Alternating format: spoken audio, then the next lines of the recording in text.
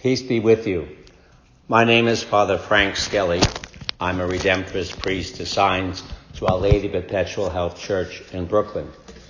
Today is December 12th, the feast of Our Lady of Guadalupe, and the gospel will be from the Gospel of Luke.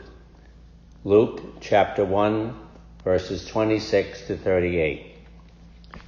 The angel Gabriel was sent from God to a town of Galilee called Nazareth, to a virgin betrothed to a man named Joseph of the house of David, and the virgin's name was Mary. And coming to her, he said, "Hail, full of grace, the Lord is with you." But she was greatly troubled at what was said, and pondered what sort of greeting this might be. Then the angel said to her, "Do not be afraid, Mary, for you have found favor with God. Behold, you will conceive in your womb and bear a son, and you shall name him Jesus. He will be great and will be called Son of the Most High, and the Lord God will give him the throne of David his father, and he will rule over the house of Jacob forever. And of his kingdom there will be no end." But Mary said to the angel, "How can this be, since I have no relations with a man?" And the angel said to her in reply, "The Holy Spirit will come upon you, and the power of the Most High will overshadow you. Therefore the child to be born will be called Holy, the Son of God. And behold, Elizabeth, your relative, has also conceived a son in her old age. And this is the 6th month for her, who was called barren, for nothing will be impossible for God." Mary said, "Behold, I am the handmaid of the Lord.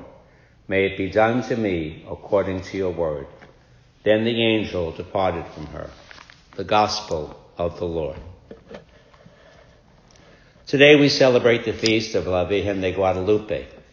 About 20 years ago, a Pentecostal preacher said on the radio that this whole story of Juan Diego and the apparitions was made up by the Franciscans in order to convert the indigenous people of Mexico. I love the response of a Franciscan when he heard this accusation. He said, "We're not smart enough to make up a story like that." Stories are so important this time of year. We have so many Christmas stories in the movies, on television, and in the library. And they usually begin once upon a time. Christmas is a magic time. But then there are the real stories, and they are not magic, but miraculous. Today's gospel tells us the story of a young woman who would become the mother of God. It's a story about an angel and an amazing message. But this story is not a fairy tale. It's true. We admire the imagination of storytellers, but no one can compete with the imagination of our God. There is no greater love story written than the New Testament, and it is all true. God so loved the world that he sent his only begotten Son. God put light where there was darkness. God chose the weak to humble the proud. Isaiah tells us a little child shall lead them. In the story of Juan Diego, we meet a humble man who tells the Virgin Mary that maybe she should send someone else to the bishop. Mary comes to him dressed as an indigenous woman and speaks to him in his native language. In the presentations of the story, the Franciscans are often proudly walking in their cathedral, their eyes gazing heavenward.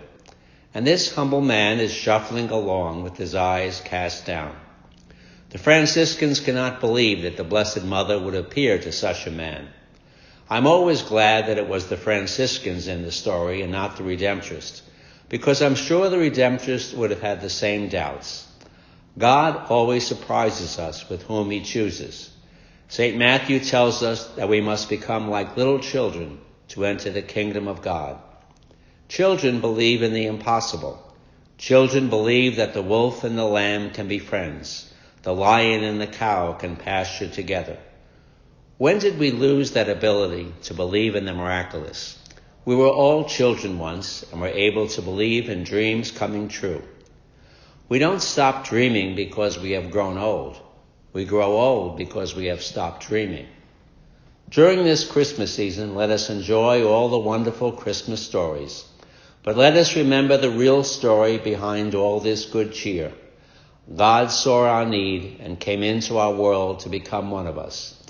He did not need a conversion like Scrooge or the Grinch.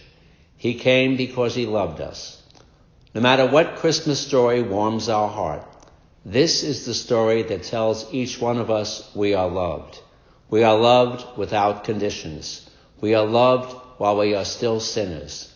We are loved beyond belief. Believe it. It is true. You can't make this stuff up.